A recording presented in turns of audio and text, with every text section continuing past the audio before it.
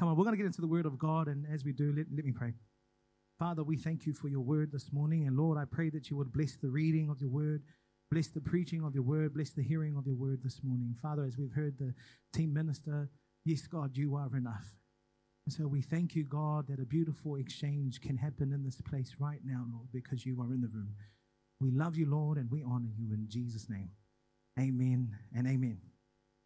We're currently in the middle of a sermon series called The Promises of God. Earlier this year, we looked at the promise of God that says he's got plans to give us a hope and a future. And then we also looked at the promise of God that says, I will be with you. And last week, Pastor Haley preached an amazing word about good pain and bad pain, and how having an understanding of these two things will help you to lay hold of the promises of God. But this morning, I want to preach on Jehovah Jireh, the Lord who provides. The promises of God that say, I will provide. One of the names of God is Jehovah Jireh, which means the Lord provides. But actually, a better translation of that word Jireh means to see. The Lord sees. Jehovah Jireh, the Lord, he sees, and so therefore he provides. It's first mentioned in Genesis 22. God asks Abraham to take his son, the son most precious to him, the son most beloved to him, the only son that he had, the son of the promise, the son that was going to give him a great nation, that son. God says to Abraham, take your son, and I want you to offer him up to me as a sacrifice. And without any questions asked, with no humming or hawing, Abraham takes his son, and they begin to journey. He prepares the donkey, he prepares his two servants, and he prepares his son, the son most precious to him, the son most beloved to him, his only son, his precious son, that son. He prepares his son. And they begin to journey, and 3 days into the journey, Abraham looks up and he sees the place where God wanted him to offer up Isaac as a sacrifice. Abraham looks up and he sees the mountain. Abraham looks up and he sees the place. Abraham then says to his two servants, I want you guys to stay here. Me and Isaac are going to go up there. We're going to worship and we're going to come back. What a man of extraordinary faith. Amen. God is out here saying to Abraham, give me your son. And Abraham is out here saying, we're going to go up and worship and we're both going to come back. Amen. Extraordinary faith. And so they journey up this mountain, and as they're going up, Isaac says to his dad, Dad, I see the firewood and I see all the stuff that you're going to use for the sacrifice, but where is the sheep? This young man knew that in order for you to worship God or to give an offering unto the Lord, there needed to be a sheep. And so Isaac is asking, Dad, where is the sheep? And Abraham says to Isaac, the Lord will provide the sheep. And so they come to the place. Abraham builds the altar. He puts the wood on the altar. And then he ties up his son, the one most precious to him, his beloved son, his only son, his precious son, the son of the promise, the son that was going to give him a great nation. That son, he ties him up and he lays him on the altar. And just when he's about to sacrifice his son, the angel of the Lord appears, and the angel says, don't you lay your hand on that boy. Don't you touch him, because now I know you fearlessly fear God. And then Abraham looks up. I just want to say something happens when you look up. Amen. Abraham looked up and he saw the mountain. But this time Abraham looked up and he saw this ram that was caught by its thorns in a thicket.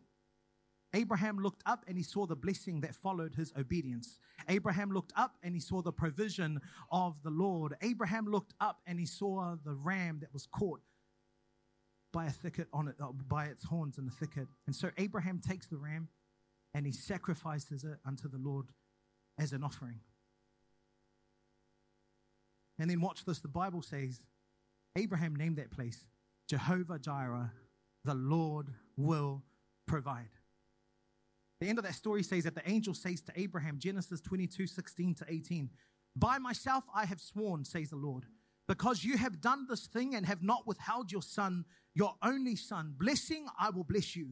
And multiplying, I will multiply your descendants as the stars of the heaven and as the sand which is on the seashore. And your descendants shall possess the gate of their enemies. In your seed, all the nations of the earth shall be blessed.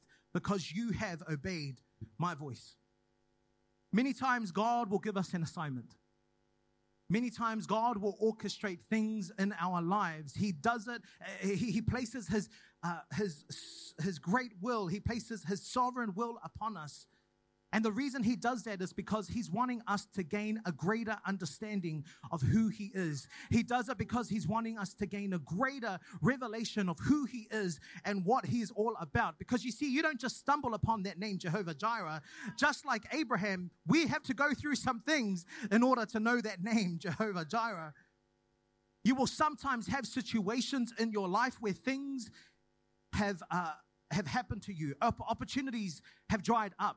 Doors have closed on you. Your resources are depleting. Somebody walked into church this morning, and that's exactly where you are at right now. You walked into church, and you've got a need. You've got something pressing on you. You've got impossibility staring you in the face. You're saying, Lord, I need your help right now. Lord, I need your provision right now. Lord, I need you to do this thing for me right now, because if you don't, I don't know how I'm going to make it. And you could be frustrated. I've had those seasons too, where I've become so frustrated. I can't see the help coming. I'm frustrated. And I start to get frustrated at the people who are meant to come through for me. I'm frustrated because it seems like no one wants to help me. I become frustrated because it seems like nobody seems to be answering the phone. I become frustrated. But could I maybe suggest something to you this morning? You see, that delay is not a denial. That is a divine thing that's happening right there. It's a divine setup. God is setting you up because he wants you to know where your real help is coming from. There are people right now sitting up in the same row as you. They've got the uniforms. They've got the badges of honor. They've got the testimonies to testify to the fact that Jehovah Jireh, he has been the God who has provided. But you're not just going to stumble upon that name.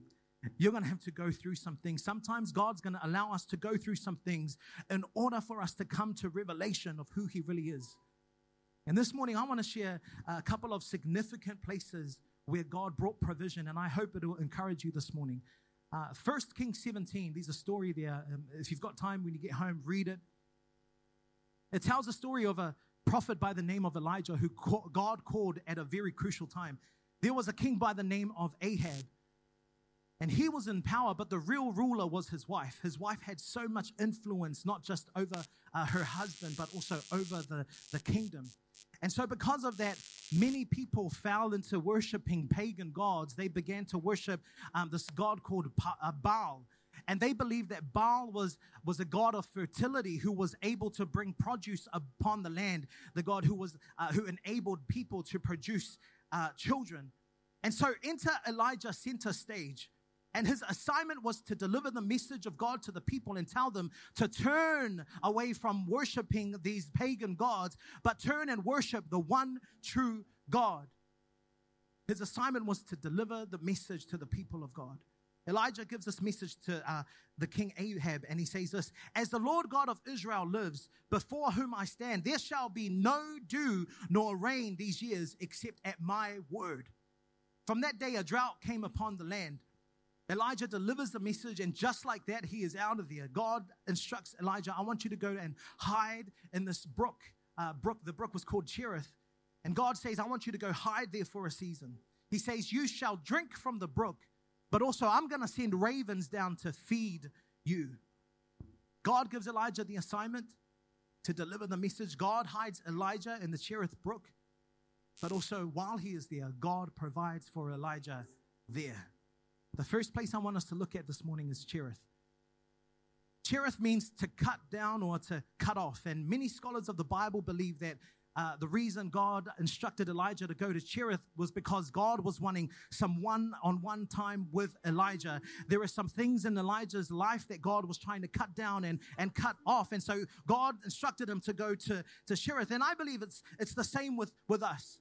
God will take you into Cherith because He's wanting to hide you for a season. He is wanting to cut off some things, to cut down some things so that He can prepare you for what is ahead. Elijah was a prophet. His job was to bring the message of God to the people. And here he is out in Cherith with nobody to minister to but the birds who were going to bring him his food. He was going through a season of hiding. Cherith is a place where God is going to withhold that which you want. You've been preparing and preparing. You've been studying and studying. You've been training and training. And it just seems like there's just no opportunities opening up for you. You've done your CV over and over and over again. That business plan, you've altered it many times over and over and over again. You've taken your paper out, your pad out. You've kind of planned things over and over and over again. But it seems like no door seems to be opening up. It's a season of Cherith. And you see, Cherith is necessary because what this means is that God is preparing you for a greater purpose. Joseph went through a season of Cherith.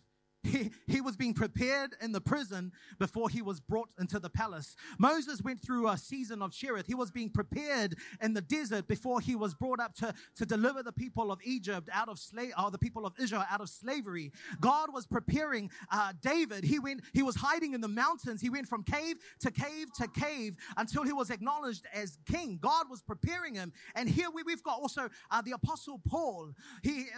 After his conversion, he was hidden for 3 years. God was preparing him, and after that he became a missionary. And here we've got Elijah. God is hiding Elijah. He is going through a season of hiding. He is in Cherith. God is preparing Elijah for what is ahead. You need to know today that a delay is not a denial. This is a divine thing. God is hiding you because there is something great that lies ahead for you. But while you're in Cherith, God is going to provide for you there.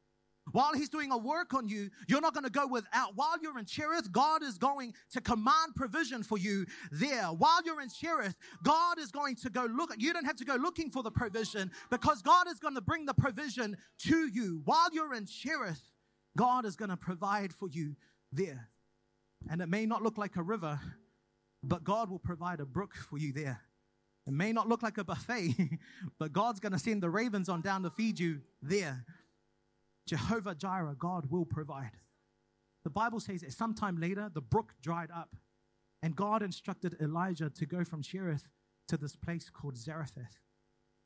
And God says to Elijah, I've commanded a widow woman there to feed you. The next place that I want us to look at is Zarephath. Elijah leaves the brook in Cherith, and he makes his way to Zarephath.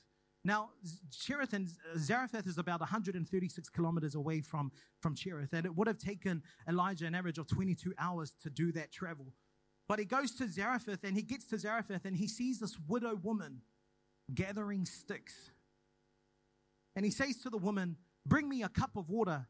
And just like Abraham, the woman says, no questions asked, no humming or hawing. She just turns and she goes and gets the water. But while she's getting the water, Elijah says to her, actually, while you're there, I want you to bake me some bread. And the woman turns to Elijah and she says to him, as surely as your God lives, I don't have as much as a biscuit in my home. I've only got a handful of flour and a little bit of oil. Because I'm here gathering sticks, and after I cook this meal, I'm going to feed my son, and we're going to eat, and after we eat, we're going to die. Elijah says to the woman, do not fear.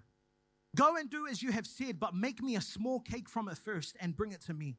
And afterward, make some for yourself and your son. For thus says the Lord, the God of Israel, the bin of flour shall not be used up, nor shall the jar of oil run dry until the day the Lord sends rain on the earth.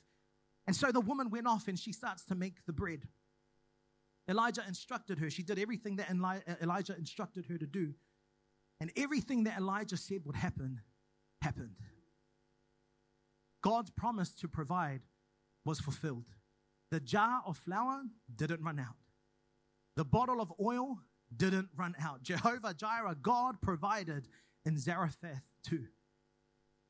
You see, we don't know much about this widow woman. We only know her by what she's got left. We don't even know her by what she had. We don't even know her name. We only know her by what she's got left. She's got a son, handful of flour, and a little bit of oil. And to be a widow in ancient biblical times was to be in a state of great poverty because there was no one to provide for you. And a scholar of the Bible put it this way: this woman would have to watch everything wither and die. She would have had to watch everything in her neighborhood wither and die. No more people on the streets. No more shops opened. The malls are closed. She would have had to watch her neighbor's produce wither and die. She would have had to watch her neighbor wither and die. But it gets even personal because she would have had to watch her own produce wither and die. She would have had to watch her husband, the man that she was going to spend forever with, the man that she said for better or for worse with, she had to watch him wither and die. We only know her by what she's got left. And so for the prophets, I'd be asking her, while you're there getting me some water, get me some bread too. That's a lot to be asking a widow woman who's got so little. I mean, if that was me, I would have been like, Elijah, would you like a large fries with that too? He was asking her for some bread. I mean, this woman didn't have much left. This widow woman is trying to get by. This widow woman is trying to fix something for her and her son to eat with the little that she has. They're preparing to die, and Elijah is out here asking them to make him some bread. You see, you may be in Zarephath right now. Maybe you're Elijah in the story. You've come out of Cherith and you're just trying to get to Zarephath. Or maybe you're the widow woman in the story. Your resources have depleted and you're down to the last bit of flour, the last bit of oil. But you see, Zarephath means a workshop for smelting or refining. Make no mistake, there is no accident that you're there in Zarephath.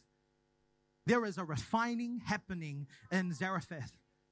The purpose of the lack there is to refine your faith. The purpose of the lack there is to refine your trust. The purpose of the lack there is to refine your belief. God is teaching you to trust Him for the provision. He isn't giving you what you want because He's trying to refine the desires of your heart. He's trying to refine your will, to bend your will, to mold your will to His will. Don't be discouraged. Don't be dismayed, because while you're in Zarephath, God will provide for you there too. Sometimes it feels like God is asking too much of you. It feels like what He's asking you to do, what He's asking you to give, how He's asking you to live your life is too much. But can I encourage you this morning? Trust God. Put God first. Trust His word. You see, Elijah says to the woman, bake me some bread first. And after you've done that, make some food for you and your son first. Elijah was saying to the woman, I know this is too much for you to ask of you right now, but please put my God first. Elijah is saying to the woman, seek ye first the kingdom of God and His righteousness, and all of these things will be added to you. Someone needs to hear this morning.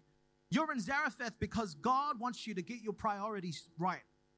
You've had God in number 2 for way too long, and God is wanting to be number 1.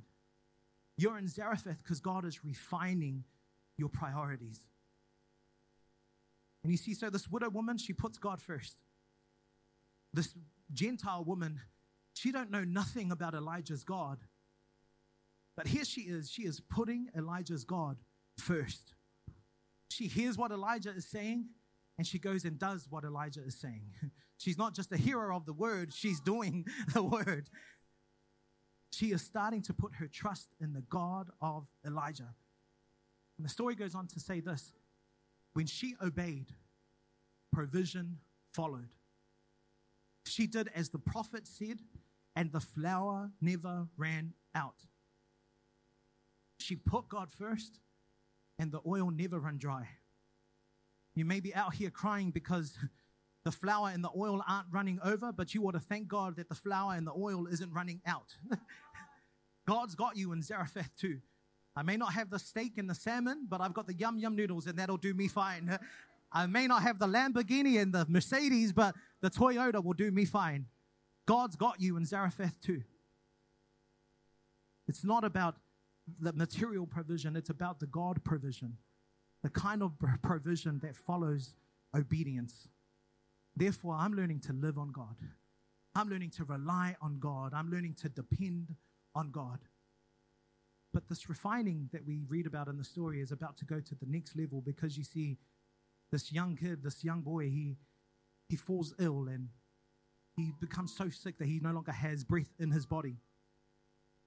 And this widow woman says to Elijah, why have you even come here? Have you come here to remind me of my sin and kill my son? And so Elijah takes this young boy and he takes him up into the upper room where he was staying, and he lays the boy on the bed and he prays to God, and he says this: O Lord my God, have you also brought tragedy on the widow with whom I lodge by killing her son? Elijah stretches himself out on the boy 3 times. He prays to God and he says, Lord, I pray, let this child's soul come back. And the Bible says the Lord heard the voice of Elijah and the soul of the child came back. He came back to life. Elijah takes him down to his mother, and the widow woman says to Elijah, now I know that you are a man of God, because when you speak, God speaks. You see, Jehovah Jireh is the God who provides. This widow woman is from a town where they're worshiping this God called Baal, who they believe is a God of fertility. But after years of drought and years of famine, Baal don't seem to be showing up anywhere. And here God steps into the picture and is showing Elijah and the widow woman, I'm not just the God who provides. No, I'm the God who brings things back to life. God is putting Baal to shame. God is saying, I am Jehovah Jireh. I am the Lord who sees, and therefore I will provide. I don't know who needs to hear this morning, but God wants you to know that He is going to provide. When you're going through the drought, God is saying, I'll provide. When you're going through the famine, God is saying, I'll provide. When you've got fear all around you, God is saying, I'll provide. When your resources are depleting, God is saying, I will provide. When it seems like help is not coming, God is saying, I will provide. When it doesn't look like it, God is saying, I will provide. When it doesn't feel like it, God is saying, I will provide. When things seem like they're starting to wither and die in your life, God is saying to you this morning, I'll provide. I'll provide. I'll provide. Because I'm Jehovah Jireh, the God who provides.